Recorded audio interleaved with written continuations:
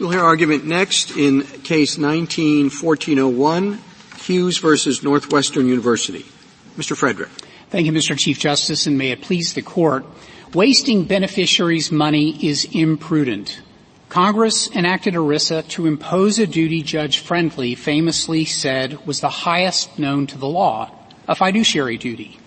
Under ERISA Section 1104, a fiduciary managing assets in a retirement plan must act with prudence, solely in the interests of beneficiaries, incur only reasonable expenses, and act with care, skill, and diligence.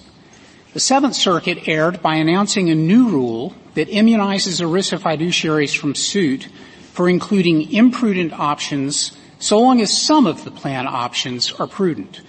That holding is inconsistent with ERISA's plain text, common law principles, and this Court's precedents. In Tibble, for example, this Court held that a fiduciary has an ongoing duty to monitor fund options and to remove imprudent ones.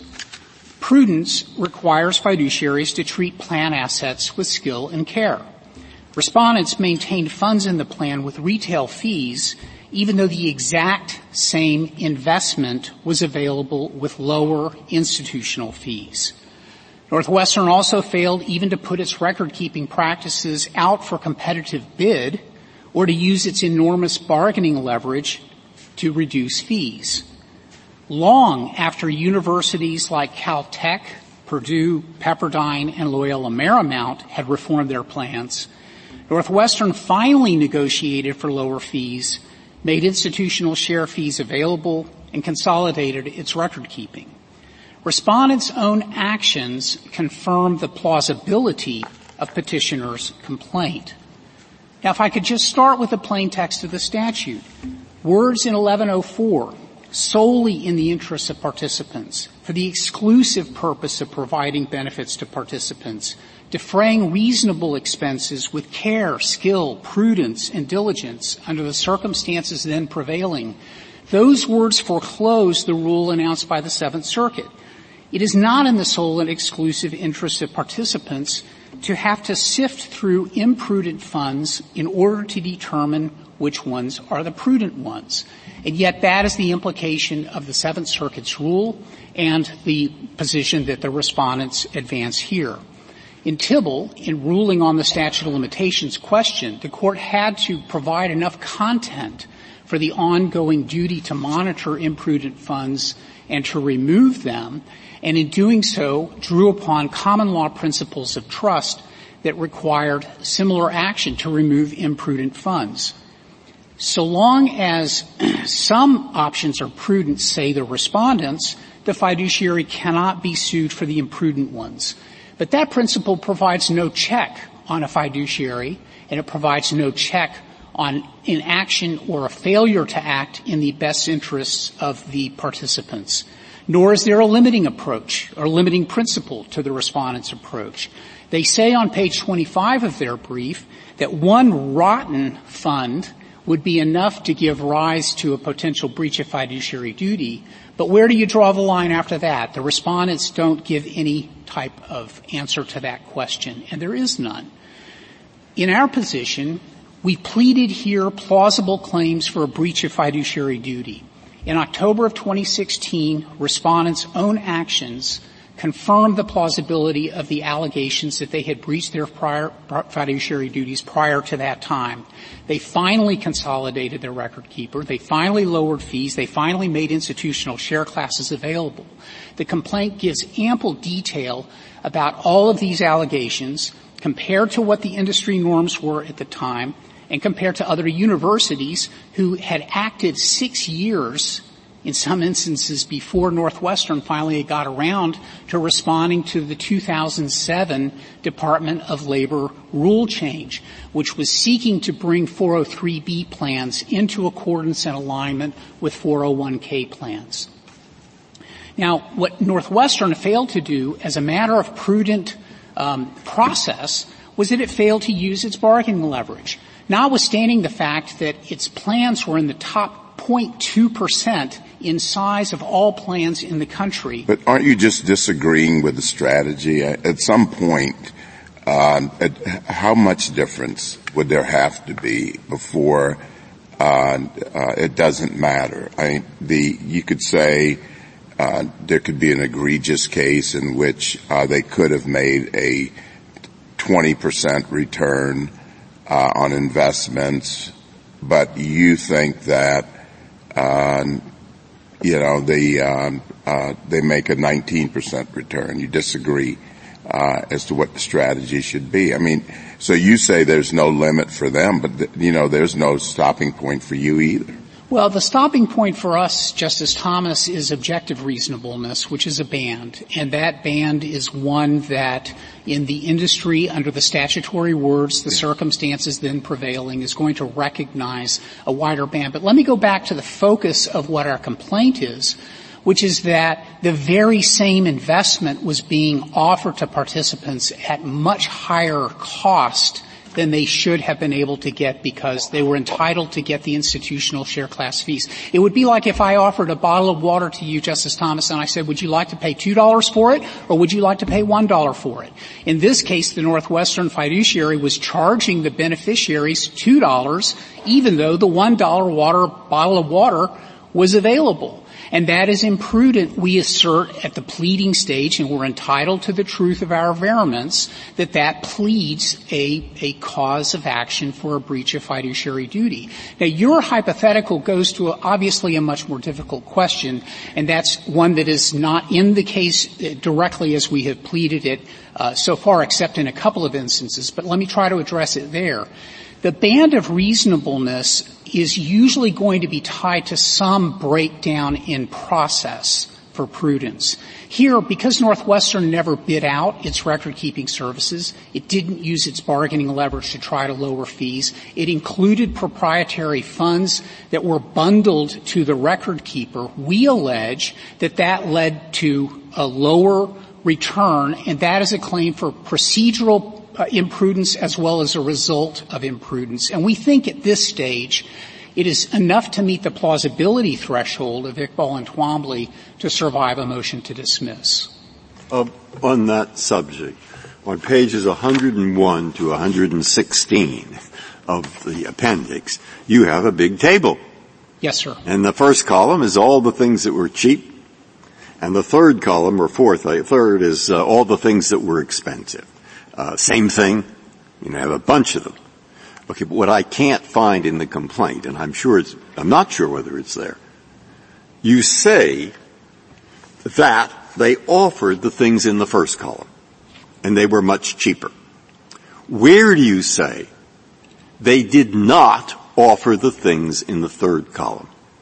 Well, they didn't offer them in the third column. That's the whole point of having the chart. That may be the point. All I want to know is where in the complaint it says they did not offer the things in the third column. We say on paragraphs, I think it's 161 and 64, that they offered retail class shares when the investment funds were available in the. I know you say that. All I want to be sure is that you said and they did not offer the other ones. I'm not familiar with this. So, Justice Breyer, let me try to answer the question in a very clear term. The fiduciary picks the fund. Yeah. We're talking about let's just use an example, a mid-cap stock fund. The fiduciary picks whether to offer that to the participant at the retail class level, which is offered by the fund manager, or to ask that it be done on the institutional class level. Oh, wait, look at the words you put in there. Look at the words you put in. I'm sure I'm wrong, but the words you put in are driving my suspicion. Because what the fund could do, let's make up a fund. The fund invests in space shuttles. It's called the Space Shuttle Fund. We have the retail version, and we have the wholesale version, or the institutional version. Okay? And they could do one. We're only going to let you buy the retail version. Or they could say, we're only going to let you buy the institutional version. Or they could say, buy either. We offer you both. They don't do that. That's what they don't do. And where does it say they don't do it? They don't the way the industry works. I'm not asking how it works. I'm asking where in the complaint do you say what you just said, that they don't offer both? Pages 98 to 99, I believe we say that they were available. We say No, I read that with some care. What you say, and I have it right in front of me, is you first say they can obtain share classes with far lower costs, okay? Now, you don't say whether they did. You don't say what that, but then if you read further, it says institutional share classes sometimes have a minimum investment threshold. We say that those. Yeah. But you don't say, then you say mutual funds will often waive. So when I read those three sentences, I thought what you're talking about is they wrongly failed to bargain. That's correct. All right. If that's your claim, I have a real question. It's not that I have one side or the other. But I have a real question I can't answer. And it seems to me that someone in your position or your clients, see, of course,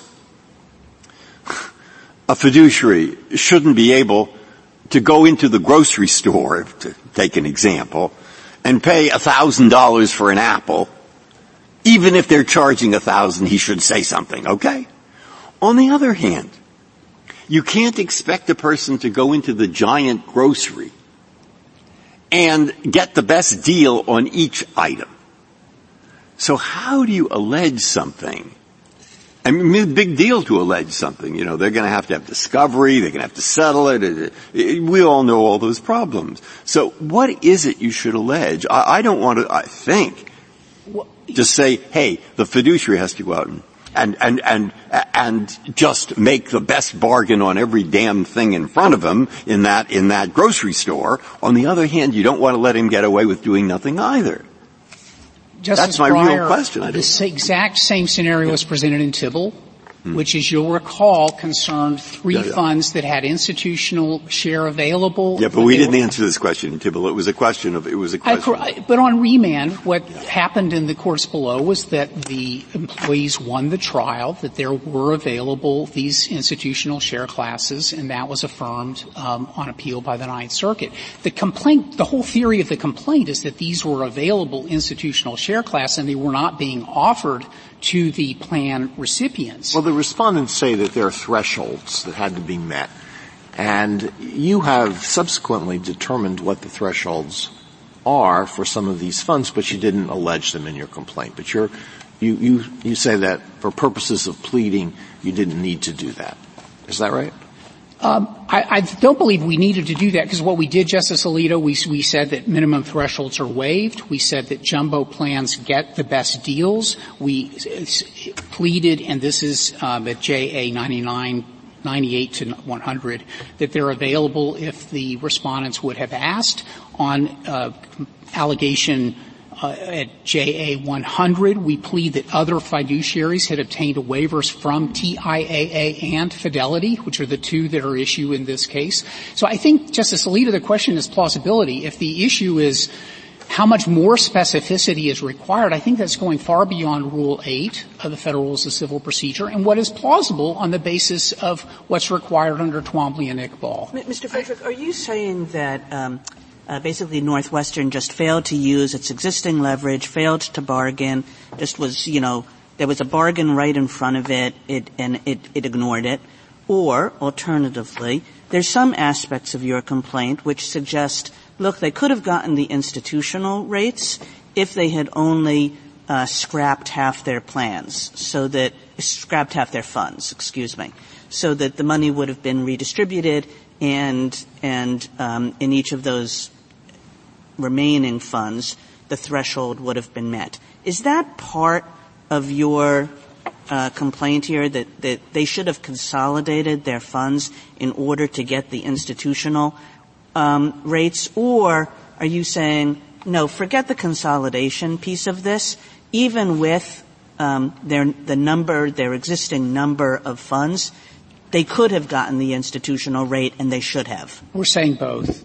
They could have gotten the institutional rate. They were eligible for it. All they had to do was ask for it and get it, and they would have gotten it.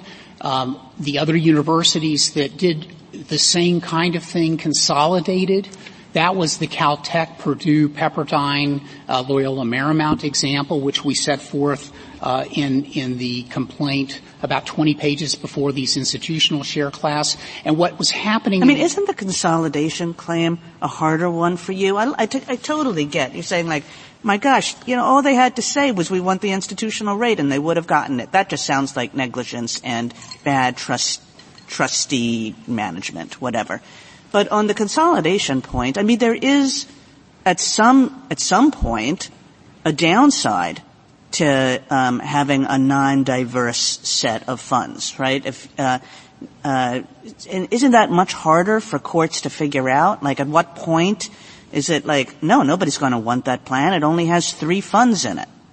That's why we also pleaded, Justice Kagan, that the industry norm, the circumstances then prevailing, to use the language of the statute, is there has been a reduction in consolidation in the industry ever since the Department of Labor issued its regulations in 2007. And that's why we plead that Caltech reduced the number of its offerings and that the average among these types of plans is about 20 to 40 rather than the 242 in the retirement plan that were being offered by Northwestern. I would acknowledge that it is a harder claim to show that there's consolidation that would reduce fees, but there's a lot of expert testimony and expert analysis of that very situation, because in some instances they were offering 16 funds that offered the exact same investment mix. And the circumstances now suggest that consolidation will lower fees, it will provide an opportunity for less record-keeping expense, it will be better for the beneficiaries, and that is to be benefiting the plan. Mr. Frederick, along those lines, I can certainly see that argument. And I'm not talking about the first argument, I'm talking about the second argument now. But it does raise some questions about judicial competence and administration and realms of reasonable judgment. What guidance would you have us give? Because I don't think you'd want courts to say 40 is a magic number, and the choice is bad. And all things equal, choice is usually a good thing. So under what circumstances would you say that restrictions of choice, which would otherwise be a good thing, may not be? And what can we say about it that would be helpful? I think what you can say, Justice Gorsuch, is that the breach of fiduciary claim is an ancient claim. It is one that has always looked at objective reasonableness. Yes. The statute says to look at circumstances then prevailing, so you have to look at what's going on in the industry. You also are going to be guided to some extent by whether there are breakdowns in process that lead to such egregious results that you might infer that there had been a bad process. I think those kinds of things are going to help guide courts. But I would also just be frank with you to say a negligence cause of action is as old as the law is, and we're talking about in the breach of fiduciary duty space something akin to negligence, except that it is dealing with the objective reasonableness when someone is entrusted with the assets of another person.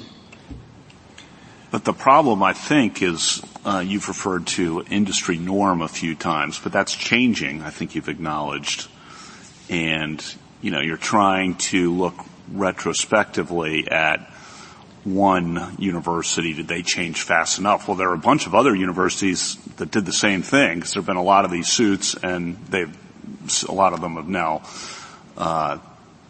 settled after it got past the motion to dismiss. But at what point in time, when you've named 3 universities or maybe 4 that changed, is that enough to say the industry norm has changed? Actually, with the complaint alleges, and I think this is on page 100, that by the time the DOL rules took effect, which was a year and a half after they were promulgated, so January 1, 2009, some 57% of the 403B plans had conformed to bring their practices in line. And by 2013, depending on which survey, and we cited both of them in the complaint, between 80 and 90% of the plans, the 403B plans, had consolidated to a single record. So was it unreasonable then to not follow that DOL guidance and to provide, as Justice Gorsuch says, more choice? It wasn't a question of choice. It was a question of prudence and whether Northwestern had acted reasonably in essentially being asleep at the switch while everyone else was acting to conform their plans to practice. And to go to the suit point, Justice Kavanaugh, if I could just point out, these suits were principally brought, 18 of them of the 21 that had been brought in 2016, 5 years ago. And that was as it became completely evident that there were a handful of bad fiduciaries who had not complied with the DOL guidance. There have only been 3 suits that have been filed since 2016. 2 of them were voluntarily dismissed after they were brought before the defendants answered, and the other one settled for a very small amount. So it's not as though the actual evidence of harm, what we're talking about here is a couple of bad outliers that were way behind industry standards in conforming their plans to the detriment of thousands and thousands of employees. Mr. Frederick, I have the same concern, I think, that Justice Breyer did.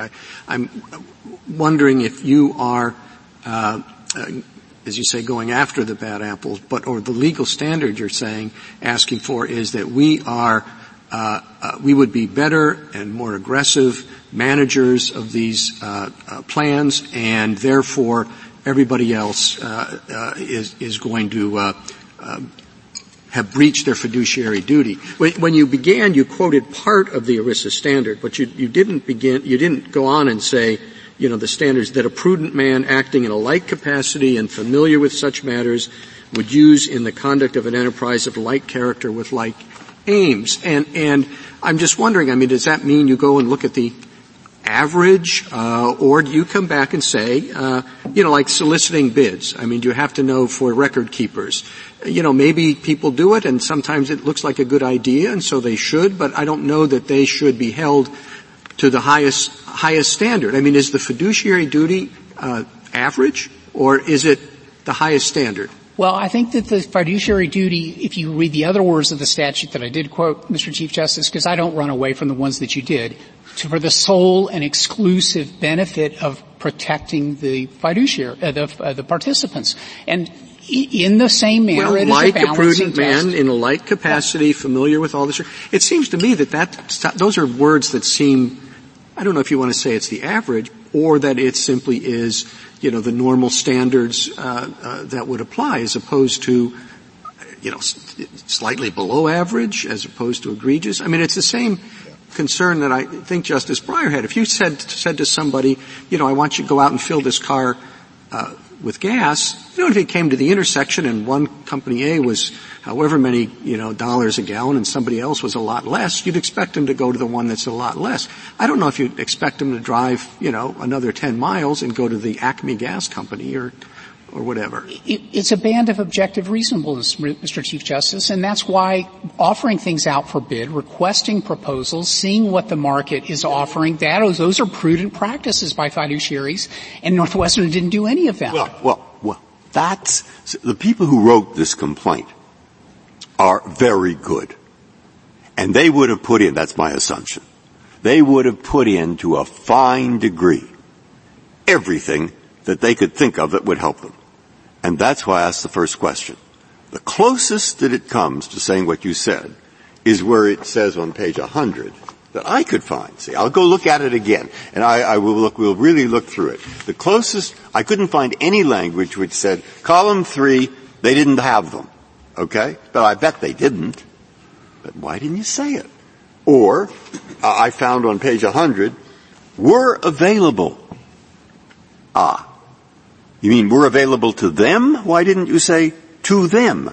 Or just available in the market? And then I looked at page 99, and 99 makes the other argument. They should have bargained. All right. Now, if I'm really reading this with such a nitpicking view that I just did, which may come out of Twombly or Iqbal or, I don't know where. But if that were the situation and you should read it like a real nitpicker, then I can find something lacking. And if I read it not like a nitpicker, it says what you said. So I'm slightly stuck.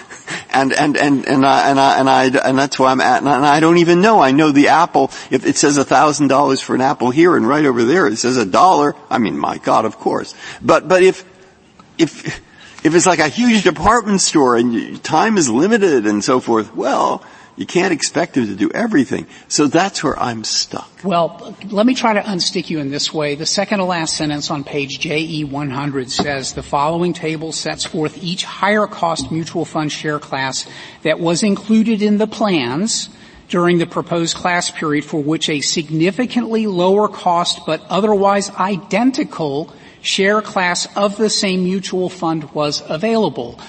I think that unsticks you, but I would secondly point out that we're at the pleading stage, and you're supposed to draw the plausible inferences in favor of the plaintiff. And I would third point out the whole idea of moving to rules and this kind of notice pleading was that everybody was on notice from the district court on that this was the claim that we were asserting. That was how they argued it in the district court. But what they did was they asked the district court and the Court of Appeals to adopt this anomalous rule that doesn't exist anywhere else, which is that if you have some prudent options, that inoculates you as a matter of law from a claim that you have imprudent options. That's what we're asking you to Thank you, reverse. counsel. Justice Thomas, anything further? Justice Alito? I understand your argument about institutional and retail and about consolidating record keeping and management, but to the extent your claim is that the fund, that the offering, the list of offerings was bloated and included some, let's say a portfolio includes some options that are popular and they're well known, they're popular, but they have high fees.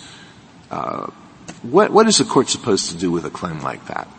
I think you're supposed to say that we plausibly allege a breach of fiduciary duty. Now you go back to try to prove that But what is the standard for determining whether the offerings, the list of offerings are bloated, and whether it's a breach of fiduciary duty to include in it something that a lot of investors want, that a lot of investors like? It's a popular fund, but an expert might say this is unwise because the fees are too high and it doesn't comply with modern portfolio theory. I think that if we get to the merits, which is I think where your question is going, Justice Alito, if I may, and we're not at the merits now, we're just at the pleading stage, but if we get to the merits, the standard is going to be whether, in light of the prevailing then circumstances, did the fiduciary here breach the fiduciary duty by not acting reasonably with respect to expenses and consolidating those funds where there was duplication? We offer a lot of allegations of lots of duplication where there is not a benefit to the beneficiary other than confusing that person by having too many options that are basically all the same, and it's like looking for the needle in the haystack.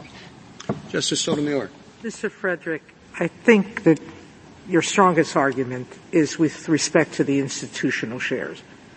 Because you're right, we have to read that plausibly. And you say others have offered institutional shares without the minimum, and they could have done this. You have to prove it, but assuming that's plausible. The second, which I have a problem with, is your record-keeping fees. Because I think that your obligation there would be that you have to allege what that market rate is on the open market. And I don't see where you do that. I mean, I don't see, you say it's $35, but you don't give examples of where people have negotiated to that price, that somehow is the market rate. They did renegotiate and they got it down to $42, so you're halfway there, okay? But I don't know how, in a complaint, how you could plausibly allege a price unless you allege why that's the market rate. So, Justice Sotomayor, the price is a proxy for the imprudence in the result of a failed process. We allege at pages 73 to 77 of the Joint Appendix that 4 other universities consolidated their record keepers and thereby lowered their That's so hard because fees. Consolidating, there is so much going on with 1 or 2 record keepers. I don't know how you ever could allege that having 1 as opposed to 2 is imprudent? Because I'm assuming that there is value to having two, because you don't want to get rid of TIAA because of its institutional situation. So if I reject that argument, that having one or two is the classic fiduciary right, don't you, or choice, how do you get to your second stage that having two would still have gotten you a lower price? Where do you allege that in your complaint? We allege that one of the universities that now escapes me went from 7 to 2 to 1 record keeper. We allege that 90% of the 403B plans by 2013 had moved to one record keeper. They had done that to reduce the fees. We allege that there were more fees being paid by 4 to 5 times than was So if I prudent. reject your basic premise that choices between 1 and 2 are imprudent, because I just don't see how you could allege enough to destroy prudence, because there are still people with 2. There are still people with, and 2 doesn't seem outrageous to me. How do you get to what your market price is? Well, they never had a process to determine whether or not even those 2 were offering market rates. But process has to lead to losses. Correct. So I'm and getting the losses, to what's the loss. How have you alleged the loss? We alleged the loss that they were paying $4 to $5 million a year when a reasonable fee would have been approximately $1 million. That's at JA 96. For 2. Correct. Having 2 might be prudent had they ever gone to Fidelity and TIAA and said, we are one of the very largest plans, we want you to reduce your fees. They finally did that in 2016, and they got a rebate. We allege that other universities in 2008 and 9 and 10 had done the same thing to get fee rebates on their record-keeping expenses. It is plausible to suppose that a plan that was even bigger than those university plans also could get a rebate for record-keeping expenses that were unnecessary. Did they negotiate for a reduction in fee? You talk about 2016. Did they reduce the rate as well? They did. And that was part of our allegation, that it was 7 years after all these other universities had done the same thing and gotten savings of millions of dollars a year for their retirees. Justice Kagan? So just to clarify that, am I right in saying that your complaint says that their record-keeping fees were too high even if you put aside the issue of consolidation? In other words, even if you say we're not saying that they had to have 1 or that they had to have 2 or that they had to have any number. It's just they were too high. The complaint says that. Yes. And it also says, am I right, that they should have consolidated, and that was one way, but only one way, to reduce the record-keeping fees. Am I right? That's correct. Okay, thank you. And in a way that makes it very similar, it's very parallel to the investment fees, right? Because the consolidation thing, it's one way, but only one way, of solving a problem that you think exists even regardless of consolidation. Am I right? That's correct. And that's why I would point to the process where all these other universities were putting these out for a competitive bid. Northwestern was not doing that. Northwestern was relying on its, favored record keeper that had an economic incentive to keep it tied in, and it didn't try to get the best rate that even those record keepers were providing. Right. So, one kind of allegation is, fine, you want to use TIAA and Fidelity, that's fine. But go back to TIAA and Fidelity and say, I don't know if you're giving us the best rate here. We're going to ask you to do better. That's correct. Okay, thank you. Justice Gorsuch? So I understand the institutional share point. I understand, I think, the cost point. I'm still stuck on the duplicative investment point. As a first, I guess my most basic question is, you allege that plaintiffs are confused by having too many options. Do you allege that your clients are actually confused? I didn't see, and maybe I missed it, and it's a long complaint. Justice Breyer's right. It's got a lot of paragraphs. Well done. Is there an allegation that these plaintiffs are confused? And is that something that we should take cognizance of or care about, given that choice would, other things equal, normally be a good thing? I think that you can plausibly read the complaint to say that our client, the immediate three that are before you, were confused by having all of the options, although the words are not directly put in the description of the participants. Okay, let's say reading Twickball, if I might, reasonably but not too parsimoniously, we find that there isn't sufficient allegations with respect to the three named plaintiffs. What would be the upshot of that? No change, because the statute provides a cause of action on behalf of the plan that participants or the secretary can bring an action on behalf of the plan. It is plausible here, Justice Gorsuch, because in 2016 the respondents consolidated from 242 plans to 32 mutual fund options. Again, we say their own actions plausibly confirm the correctness of our complaint. The question really is one of timing. Their defense will have to be, we couldn't have done it before now. We're going to be arguing they could have done it much earlier, and that's where the battleground on facts will be done if you permit this complaint to go forward. Or if we do that, I mean, that's, again, the dilemma. Look, and to me it's a dilemma. Maybe it isn't to anybody else, but these funds, I mean, they're enormously complicated. They have hundreds of sub-funds and so forth. So it's the easiest thing in the world. If they have a lot of choices, you say you had too many choices. And if they have only a few choices, you say you had too few choices. And so whatever they do, you're going to say this was wrong. And then what we'll be launching into is that you know the arguments and so forth. Right. Okay, so what do we do? You don't want them to behave imprudently. We're at the same time, you don't want a group of plaintiffs to be able to say whatever they do, we're going to call it imprudently, and there we go. Ha ha. Nobody wants that. So what is it that we say that prevents those two evils, which are opposite? Well, I think, number one, you rely on facts, and you rely on the development of facts in the ordinary process. When you're at the pleading stage, you read the complaint plausibly to assume the truth. You said that before Twombly and Iqbal. Well, after Twombly and Iqbal, I think that the two standards, and Iqbal is there a context in which to view? We give you the context in spades by talking about all the other universities, and we have lots of industry experts who are quoted in the complaint. We meet the Twombly standard because there wasn't an obvious alternative where they failed even to ask, as a matter of process, to get lower fees. Justice Kavanaugh?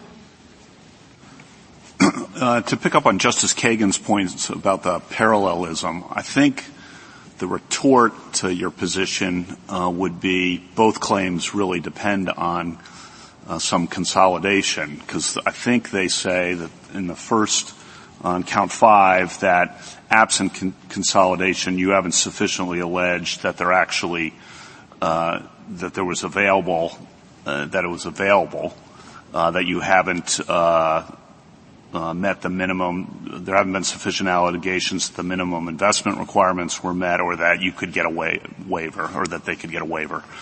And so that I think absent the consolidation, they're saying there's not enough there to show they could have achieved this, which makes it all depend on consolidation. So too, on the record keeping, I think it's, if you want to keep TIAA and you look at their amicus brief, you would have to drop Fidelity, I guess. And so I just want to get your reaction to that. Maybe that's not the right way to look at it.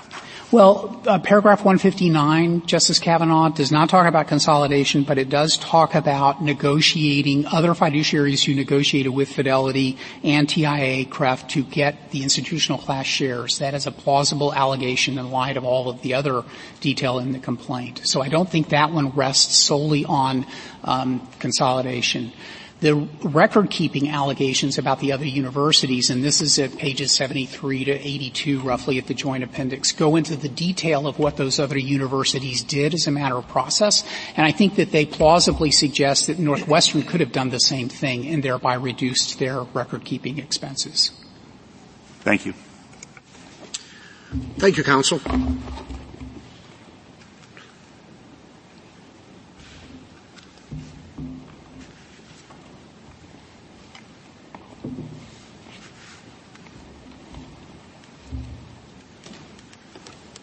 Mr. Houston? Mr. Chief Justice, and may it please the Court.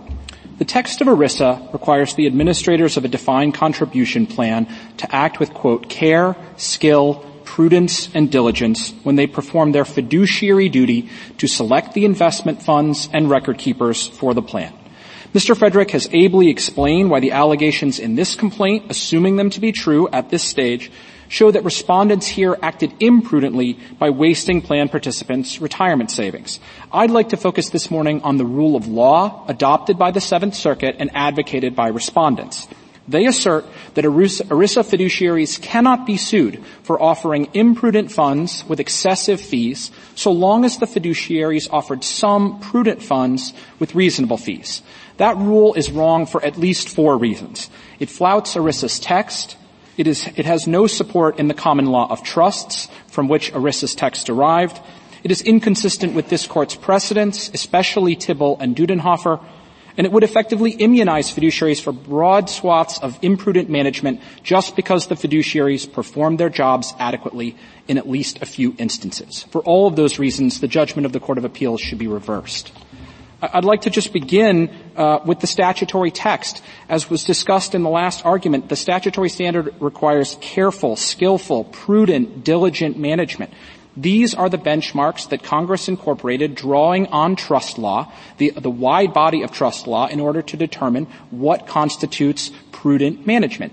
And when, as here, the complaint alleges that trustees have the opportunity to obtain a better rate, a lower cost, the restatement of trusts, and all of the major trust law treatises on which this Court has previously relied in its ERISA jurisprudence make clear that trustees have an obligation to make careful cost comparisons among alternatives that are being selected for the plan. If a trustee or administrator followed that advice to the detriment of its returns or performance, would that administrator then be considered imprudent? Well, Justice Thomas, a claim of imprudence does not focus principally on the returns. It's not sufficient to state a claim to simply— So then why should it focus principally on the expenses? Well, it focuses on process, but expenses are an important part of prudent management, Your Honor. Absolutely. The restatement makes that clear. All of the trust treatises say that.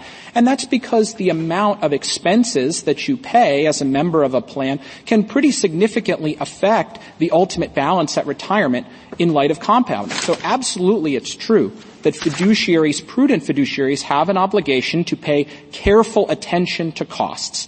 And I think Mr. Houston, is that the only factor? I mean, let's say, the mutual fund plans, they advertise a lot on television. And it doesn't say just we have the lowest cost.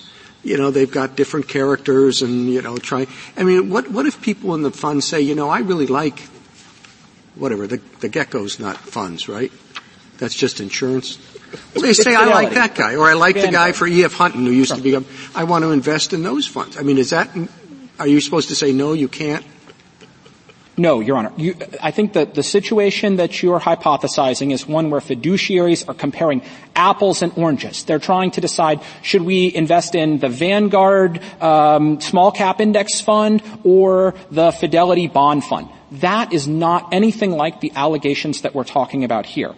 The allegations in this complaint are that the funds are identical. The only difference between the share classes is the cost. It's one of the sets of allegations. One thing Mr. Frederick emphasized that I'd like to get the government's view on it is that one reason these people were bad is because they fixed something.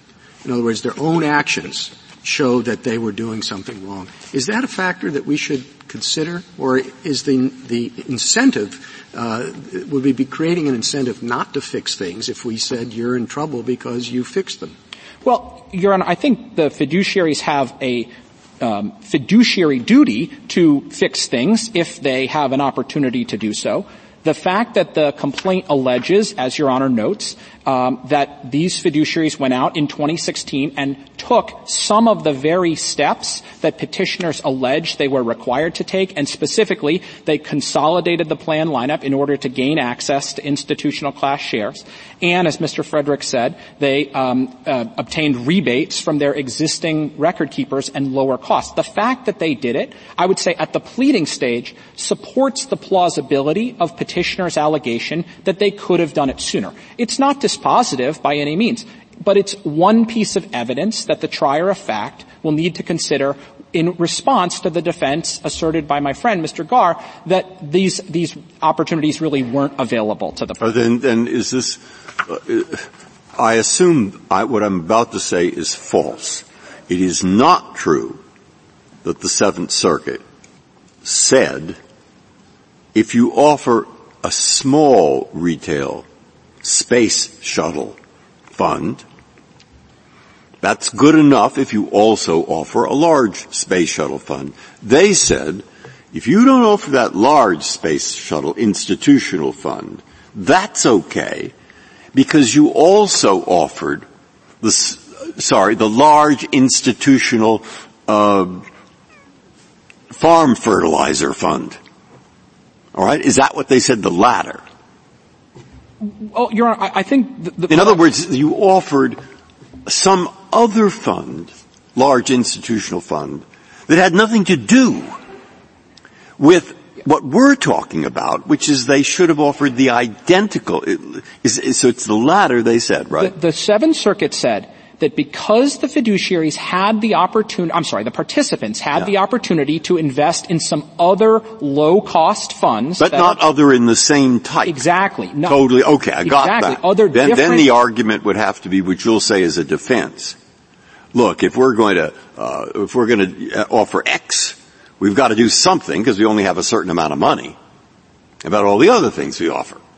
And it was a judgment for us to decide how to do that, or something like that. But that's a defense. Is that the point? It is the point, and I would just add one thing, Your Honor. Okay, I got it. When the fiduciaries made the decision that particular kinds of mutual funds were good options to offer to their plan participants, they said, we've looked, we think Fidelity's small cap, mid-value fund is the one that we want, that's one that we want to offer to our participants in the plan.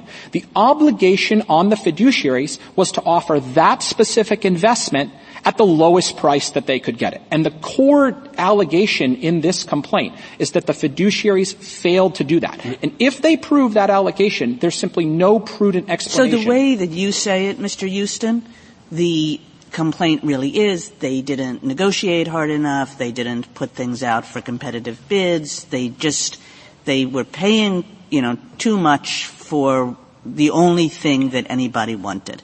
But there's another set of this allegations in this complaint which are more along the lines of they offered too many funds and they had too many record keepers. And if they had only consolidated, whether the funds or the record keepers, they could have gotten lower prices. And as for me, that's the one that seems a little bit more, I don't know, I have to think about that. Sure. So what do you think about that? Your Honor, so let me just start with the offering the duplicative funds. I think if you look at, for example, JA 102 and JA 106, you will see that before the plan consolidated their lineup, they offered funds that are very, very similar to each other. So just to take one concrete example, life cycle funds, right? These are funds that are offered to participants based on the target date of their retirement, and they automatically balance themselves. And so you pick a fund like if you want to retire in 2050, you pick the 2050 life cycle fund. The plans offered both the Fidelity 2050 fund and the TIAA 2050 retirement fund. A participant's only going to pick one or the other in the normal course. Those are very, very similar. Yeah, do you think that that's possibly because the people who are participants in these plans, people roam around among different universities, and they actually, some people, like, I'm used to dealing with Fidelity, and other people are, I'm used to dealing with TIAA, and that there's a value to the plan in having variety for the sake of variety. If I might make just 2 points about that, Your Honor. The first is that I think that is a defense that the respondents are going to have the opportunity to present at trial. They're going to be able to say, look, there's a sensible explanation for everything we did. We picked two funds that seem duplicative because actually the people in our funds really like having access to both. We're at the pleading stage and the inferences have to be drawn in the respondent's favor. And then the other thing I would say in response to that is that might be a defense, but it might not be a defense if the difference between consolidating from two life cycle 2050 funds down to one life cycle 2050 funds is you can massively reduce the fees by getting access to the institutional class. Mr. Houston, the government seemed to take a position in its brief, as I recall, correct me if I'm wrong, please, on the what I'll call the retail and institutional question and on the record-keeping question. But it didn't take a position on the duplicative fund question. Your answers to Justice Kagan seem to suggest a position, but I'm just curious what's going on there. Sure, Your Honor. You're correct that we have not taken a position on the allegation, the theory of liability in the amended complaint that there were too many funds in the plan and that led to participant confusion.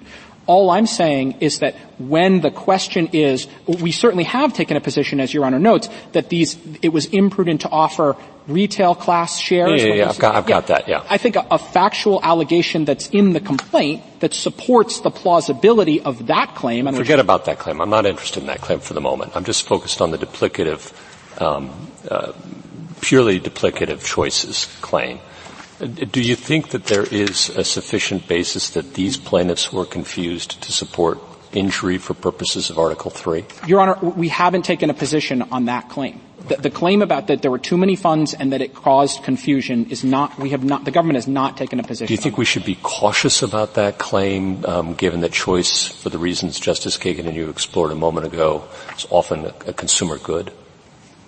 Choice can be a good, Your Honor. It's not a good in and of itself. I think it always depends, as this Court said in Dudenhofer, on the facts and circumstances. And so we need to know, in order to answer the question thoughtfully, I think I need to know both what is the value of the choice that's being pursued, why is more choice better, and what is the cost of the choice. If the cost of the choice is we're talking about 20, 40, 80, 100% increase in the cost of the fees, all of a sudden maybe it's not prudent. So thank you.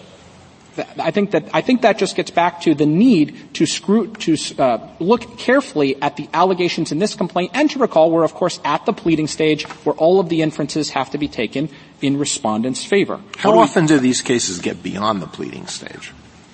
Well, there are a number of courts, Your Honor, that have, of course, that gave rise to the circuit split in this case that denied motions to dismiss similar types of claims and allowed them to proceed. The claim in Tibble, and those settled, though. I mean, isn't the concern in the amicus briefs, and I don't know how to deal with this, is that these class action complaints are such that the game is to get past pleading stage. We've heard from Mr. Frederick and you the phrase pleading stage multiple times. This is just the pleading stage. Don't worry about it. It can all be worked out. Trial. It doesn't happen in the real world.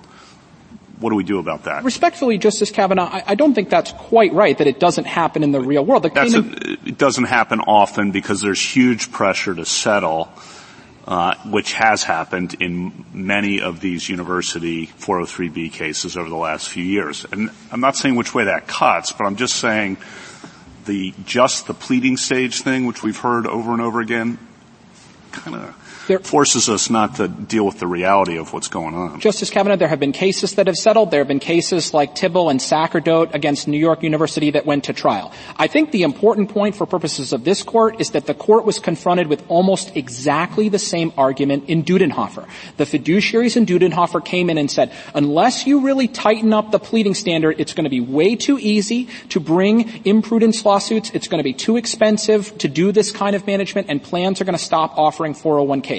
The Court confronted that allegation and said, no, we are not going to adopt any special rule or assumptions favoring the prudence or the fiduciaries. Instead, we're going to look carefully at the allegations in the complaint. And some of the amicus briefs also say that being a fiduciary now is really a difficult task for the person individually. They'll have individual problems in the wake of doing that, and that the fiduciary insurance market is problematic now. I mean, I think your answer is going to be that's not really before us, but should we think about that at all, or is that, where does that play out in all this? Is that up for Congress to think about, or? Well, sir, of course, it's always up for Congress, right, Your Honor, but I don't think the court can amend or should amend the Twombly and Iqbal framework for analyzing the plausibility of an allegations in the complaint based on concerns about that there's too many of these lawsuits. Again, I think that's exactly what the court was asked to do in Dudenhofer and declined to do. I also think the story in the real world is more complicated than respondent and some of its amici suggest. Certainly fiduciaries are indemnified, they get insurance, and they get advice from the Department of Labor and others about how a reasonable fiduciary acts. Thank you, counsel. Justice Thomas?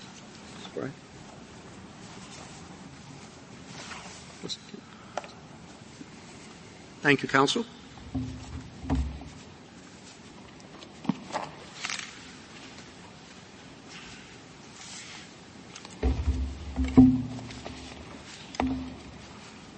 Mr. Garre? Thank you, Mr. Chief Justice, and may it please the Court. This case is one of a barrage of damages actions filed against leading universities across the country, in petitioners' own words, to revolutionize fiduciary practices. Not through prospective changes to ERISA or its regulations, but through the blunt threat of damages actions for past conduct. For three overriding reasons, this Court should affirm the judgment of both courts below that the amended complaint at issue fails to state a claim under ERISA. First, petitioners' claims are based on a flawed conception of the duty of prudence, which overlooks the role that Congress left for participant choice in this context and would strip fiduciaries of the leeway they have always had to consider trade-offs in addition to cost, such as the impact that minimum investment requirements for institutional class shares would have on providing investment options generally. Second, even if this Court adopts petitioners' paternalistic conception of the duty of prudence, the amended complaint in this case still fails to state a claim under this Court's pleading precedents. In particular, the complaint fails to allege facts from which there could be a reasonable inference that the alternative fees and services that they claim should have been provided were actually available to the plans. In the absence of those allegations, the complaint can't possibly cross the plausibility threshold established by Iqbal and Twombly. And third, allowing the cookie-cutter claims in this case to proceed not only would subject retirement plans to endless damages litigation, but would thrust the federal courts into the role of micromanaging those plans. And ultimately, it's the employees and the retirees who would be the real losers as plans shed options, scale back services, and perhaps even fold up altogether in the wake of skyrocketing insurance premiums. I welcome the Court's questions. And if I could, maybe I would begin with Justice Kagan's. Mr. Garre, I'm sorry to distract you. You don't seem to spend much time on the Seventh Circuit's focus on the large menu defense. Could you comment on that a bit?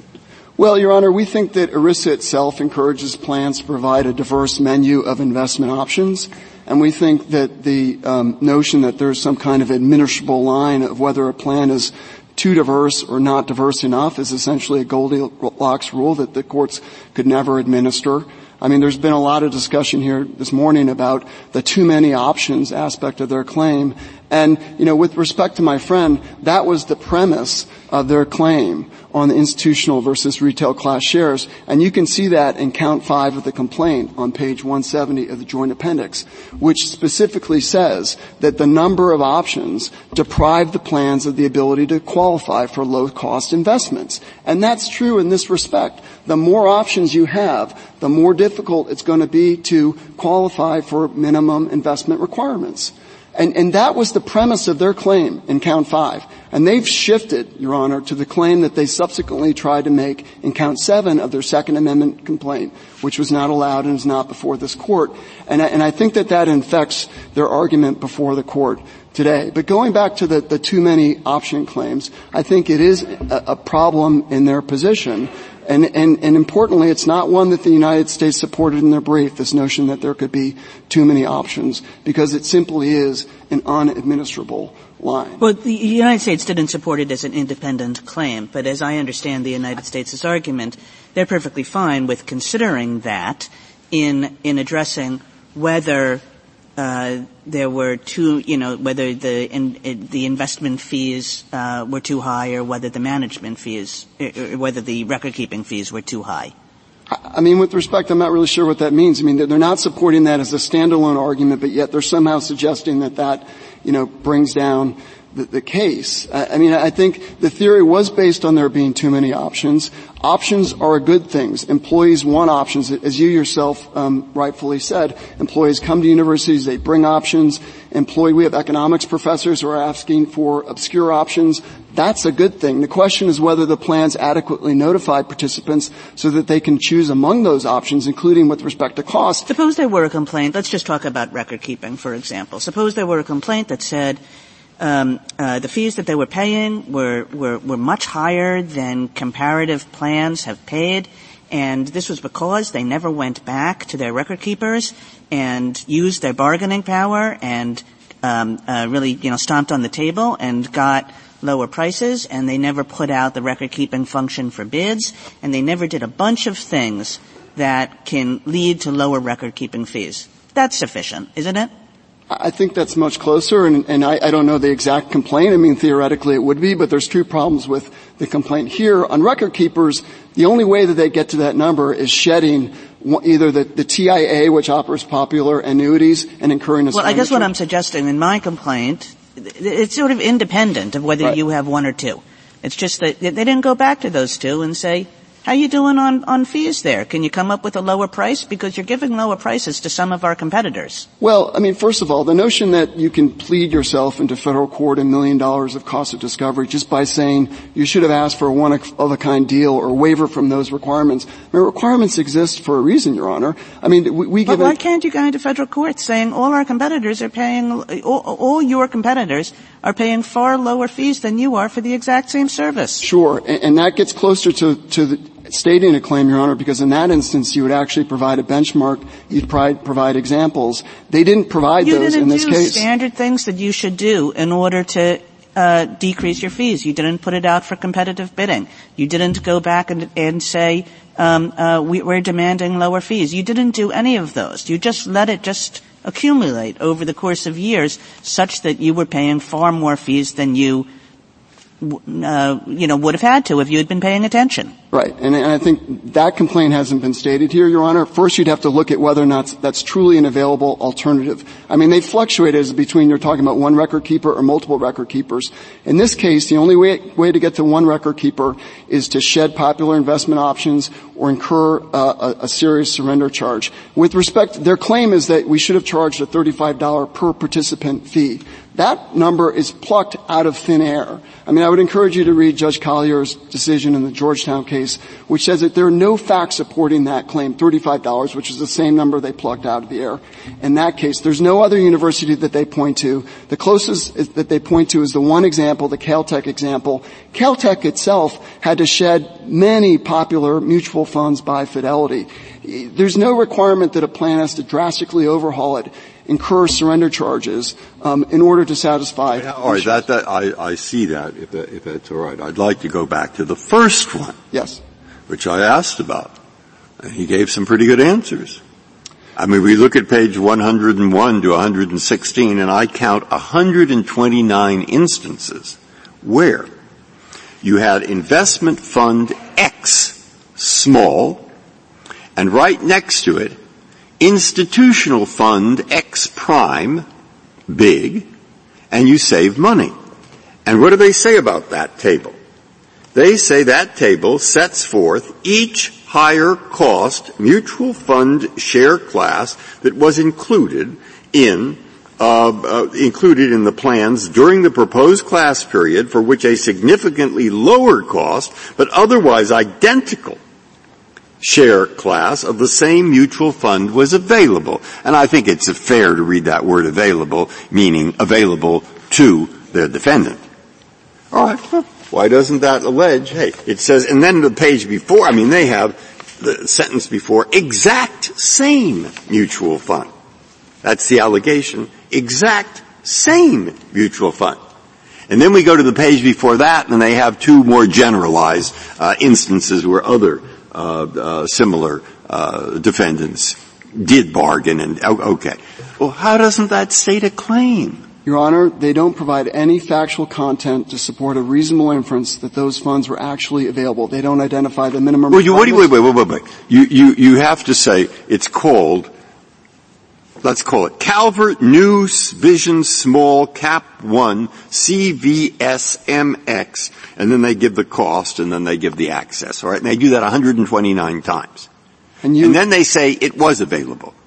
That's like saying, hey, you've just said that Granny Smith apples are too expensive, but you didn't say they were available.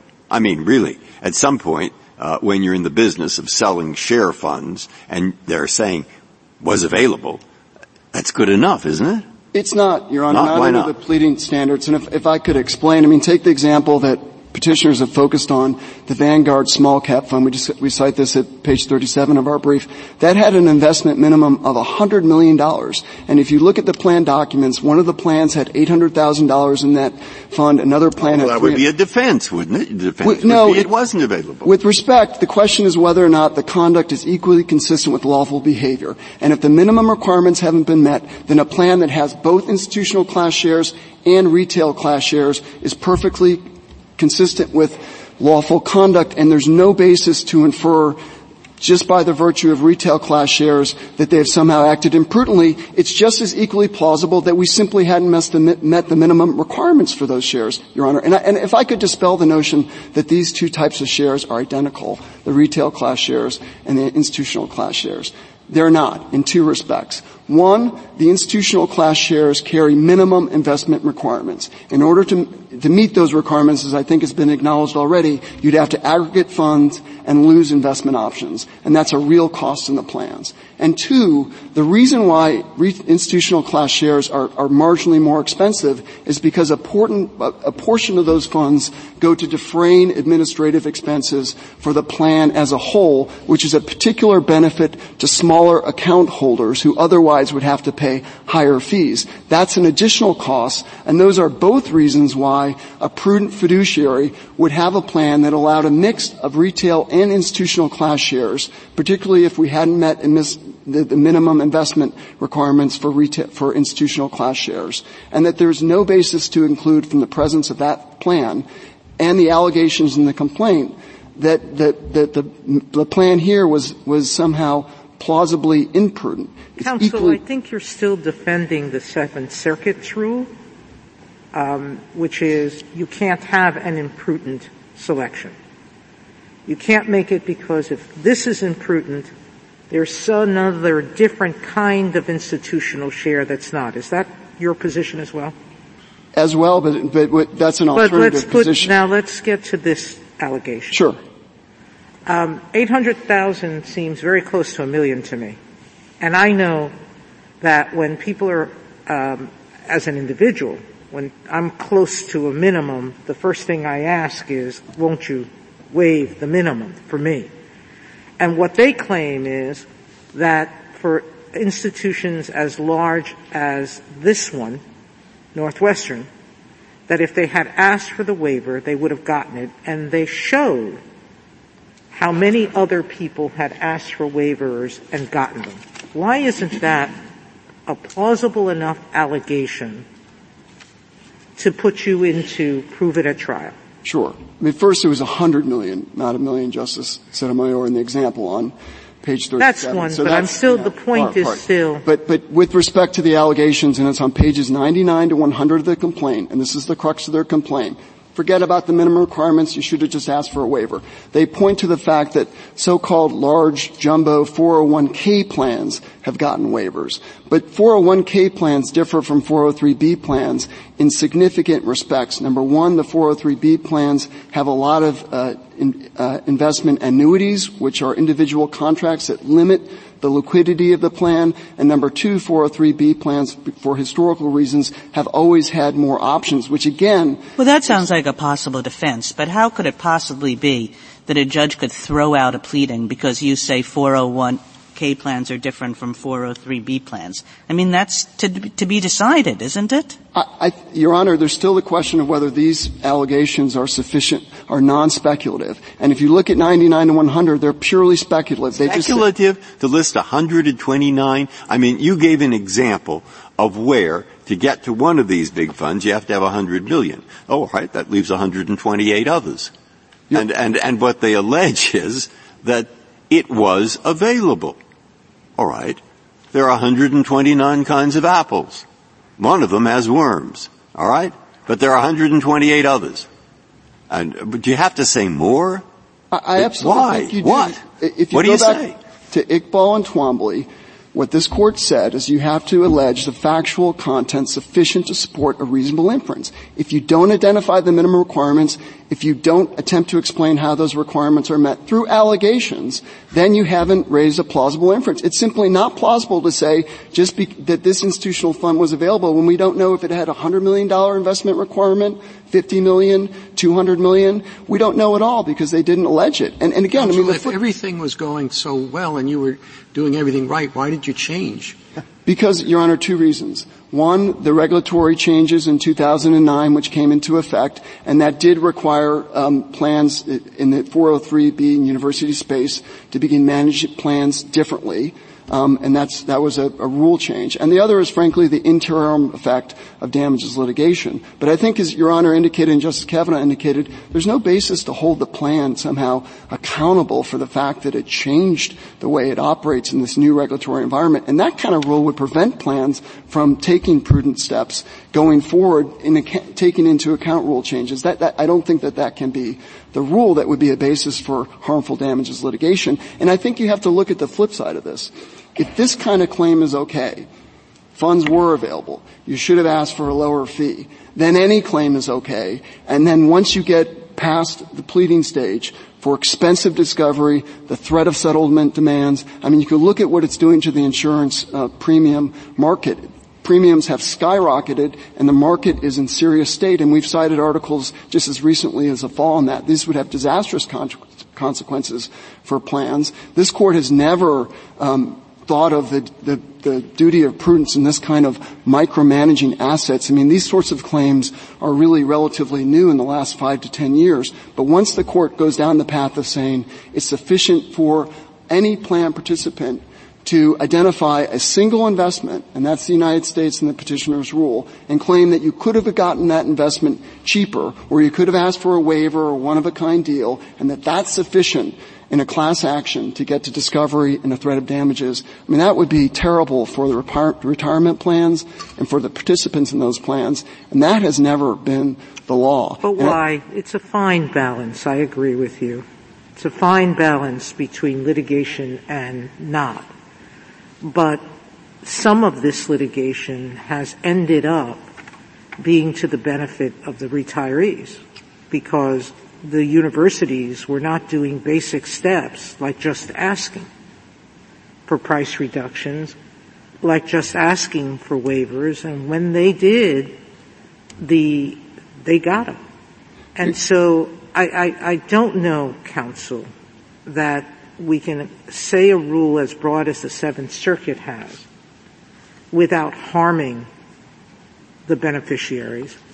We may not have a rule as wide as the petitioner wants, but there has to be a happier medium than what you're advocating. Sure, and Your Honor, what the Seventh Circuit has. To be clear, I think that on the pleading standards, this court could make clear that this claim is not sufficient, but a claim that comes forward. It's hard to do it on this one, at least with respect to the investment institutional. And maybe with respect to price, I have to go back to the complaint more carefully, but at least my law clerk did, and told me that there was no allegation, and so you might be right, that keeping two fiduciaries would have reduced the price, and to what level. But they themselves plead at page 78 of the joint appendix that the use of multiple record keepers was common. But, Your Honor, on this complaint... I agree with you. I agree with you. What I'm saying is I don't know if they gave an allegation that's staying with that model, which I think is likely reasonable. This complaint, Your Honors, the district court recognized here is massive in size but short on specifics as to Northwestern and the plans at issue, and that's because it was drafted as part of an omnibus effort to go after 20 universities at once, which itself is inconsistent with the notion that they were somehow acting in an aberrant way that would breach fiduciary duty. But the problem with this complaint, Your Honor, is it doesn't plead facts which would allow a reasonable inference that the alternative fees and services they claim should have been provided were even available to the plan. And under this Court's decision in Fifth Third in a basic application of Twombly and Iqbal, that is not sufficient to state a plausible claim. And if it's enough to get around that, just by having a standalone allegation, you should have asked for a waiver, then that's going to drive a hole through Iqbal and Twombly that's going to infect not just ERISA jurisprudence, but civil jurisprudence generally. This Court has always said, and it said in Iqbal and Twombly again, that speculative allegations are sufficient. You've got to have the factual content from which you can make a reasonable inference. Here you have a plan that had institutional class shares and retail class shares. If you looked at the plan, the most reasonable inference is that the plan was prudently exercising choice based on whether minimum requirements were met and in light of the fact that retail class shares would help defray administrative expenses of the plan, which is exactly, by the way, what ERISA says. It looks to the administrative expenses of the plan. We certainly agree that cost is one consideration, but it has to be taken into account along with other trade-offs. And that's what's missing from their theory. I mean, Judge Wood said in the Hecker case, there's no rule that we always scrutinize and scour the market for the cheapest available option. If that's the rule that the Court adopts, which is effectively what it would be doing if it allows this claim to go forward, then the federal courts really are going to have to take over the management of these plans, selection of assets, fine-tuning services, deciding whether or not something at a given point of time should have asked for a waiver or whether a negotiation was sufficient. I mean, there's really no end to the way in which federal courts would be dragged into overseeing this and managing investment plans, which the Court has never done. I mean, the Court in the Jones versus Harris Associates case under the Investment Company Act took a much more prudent approach when it said that if we're going to get into this question of cost differences, they are going to have to show that the cost difference was so disproportionately large that one couldn't get to that. One couldn't look at that and say it was a result of an arm's length negotiation. And so if you're going to factor in cost here, I think that exact standard would apply. The standard in that case came from Congress's reference to fiduciary, which the government in that case argued was a basis to import the common law of trust.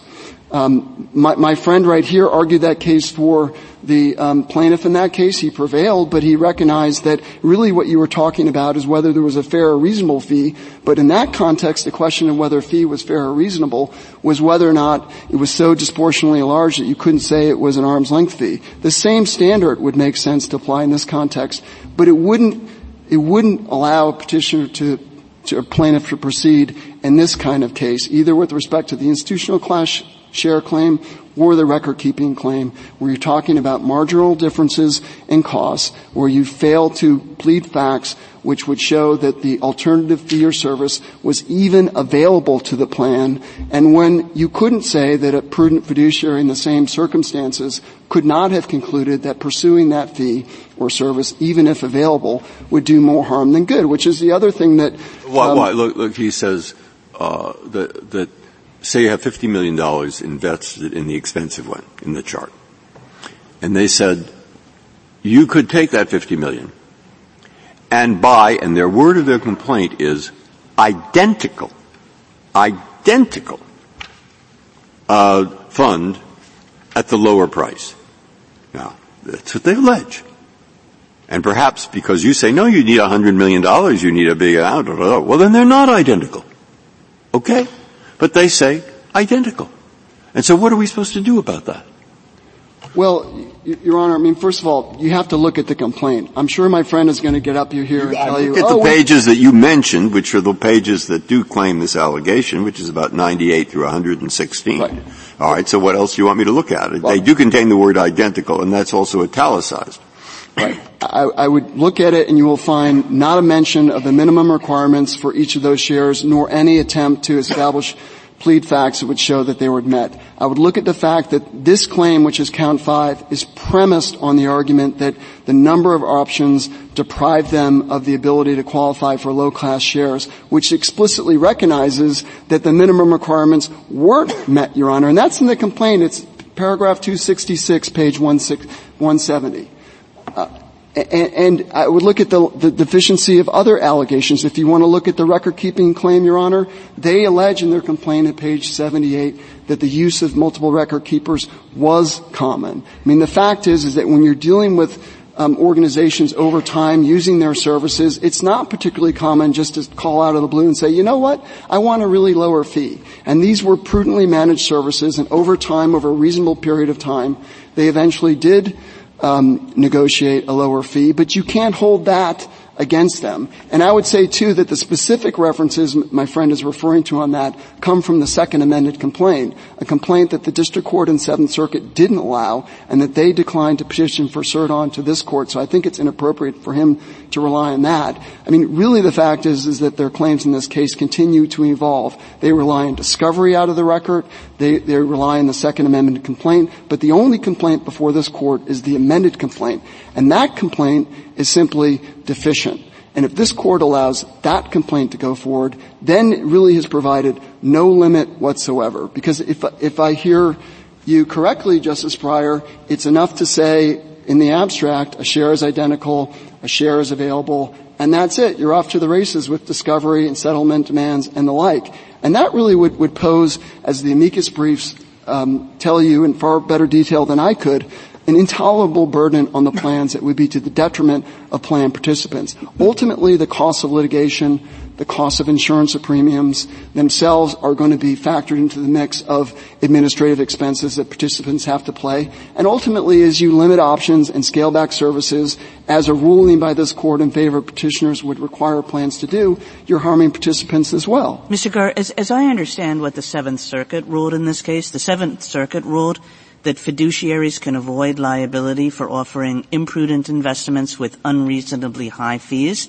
if they also offer prudent investments with reasonable fees. That's the essence of the Seventh Circuit's judgment. Are you defending that or not? I would disagree with that characterization. What I would defend, though, okay, is if the Seventh Circuit said that, would you agree with it or not? I wouldn't, because I think the question is whether when a plan offers generally sound, diversified investments and adequately informs employees about the aspects of those investments, including cost, is it a breach of the fiduciary duty? And I would say no. And I would point you to the Department of Labor's own materials and look at the... I think I'm losing track of your answer to my question. I basically said, are you defending a position that says you can insulate yourself from a suit that says you're acting imprudently, you, the fiduciary, by saying, no, some of the investments that we offer in our plan are prudent and they have reasonable fees, and so you can't attack us for having unreasonable investments with unreasonable fees. Right. And if one of the amicus briefs uses the example of a contaminated oyster. If the question was, you've got a contaminated oyster, but you've got good oysters too, so that was prudent, I wouldn't defend that.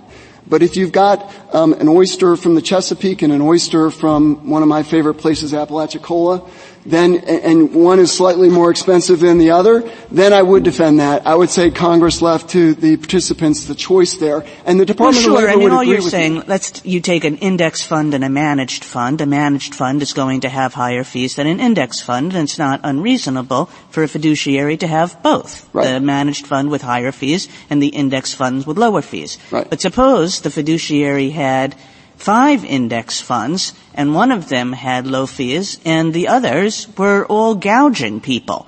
Would it be reasonable for the fiduciary to retain the others? No. It's never reasonable to provide funds that gouge. Here, if you looked at the retail class shares and the institutional class shares in isolation, there would be no argument that they were unreasonable in any respect, with respect to cost or anything else.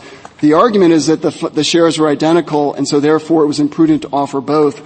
as I mentioned before, they were not identical, Your Honor. The institutional class shares carry investment minimums that impact the number of options, and so that's an added cost. The retail class shares also helped to defray administrative expenses for the plan as a whole, in particular lower account holders. That's another cost. So they weren't identical.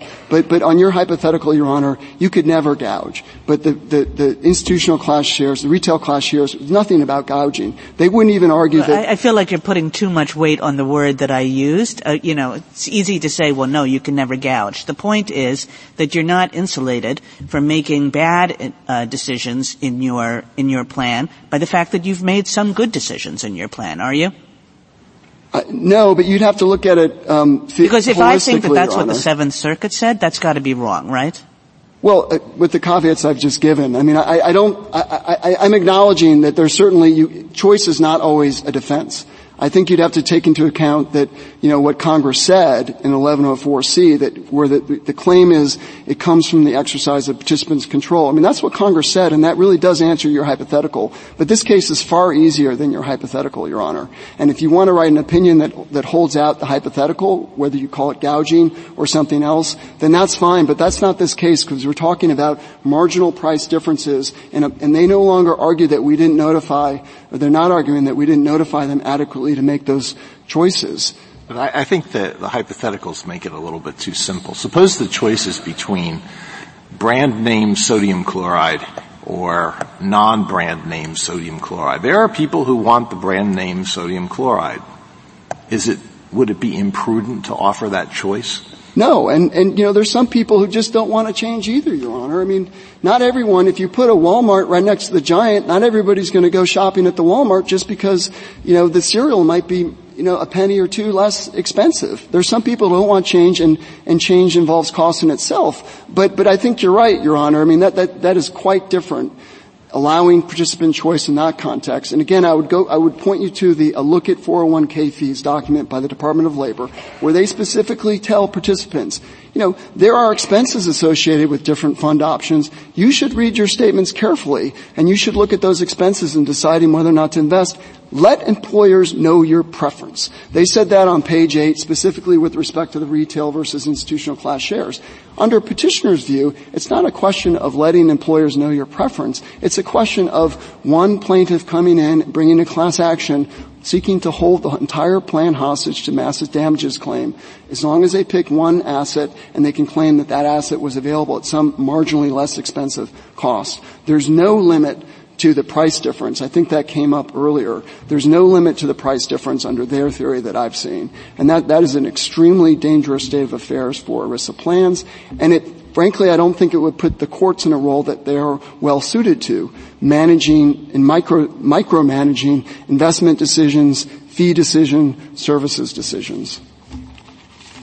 Your Honors, if the claims here can proceed, then any plaintiff can subject the plan to threat of massive damages and millions of dollars discoveries just by alleging that a cheaper fee, asset, or service was available, even if they provide no facts that would support an inference that fee or service was actually available to the plans. And that would drive a hole through the pleading standards that this Court has established in Iqbal and Twombly.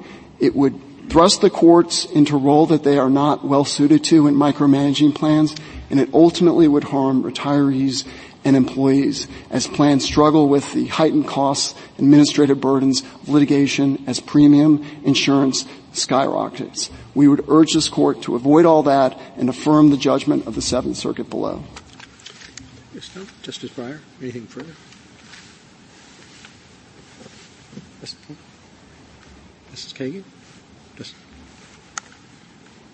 Thank you, counsel. Rebuttal, Mr. Frederick. My friend doesn't defend the Seventh Circuit, and he nowhere talked about the statute, which is what we're here to be explicating. On that basis, I would urge you to, at the very least, send the case back What you got was an extended motion to dismiss argument, which is what happens in the district courts. And I apologize to you all for the way this case had to come to you based on the Seventh Circuit's error, but the case must be reversed. I'll start with the questions, Mr. Chief Justice, yours with respect to the damages. Had Northwestern acted in 2009 and 2010 when many, many other universities, the majority of universities, it would have saved the plan millions and millions of dollars that rightfully belongs to the retirees. Justice Alito, we're talking about brand name sodium chloride and whether you charge $1 or $2 for the same bottle of sodium chloride.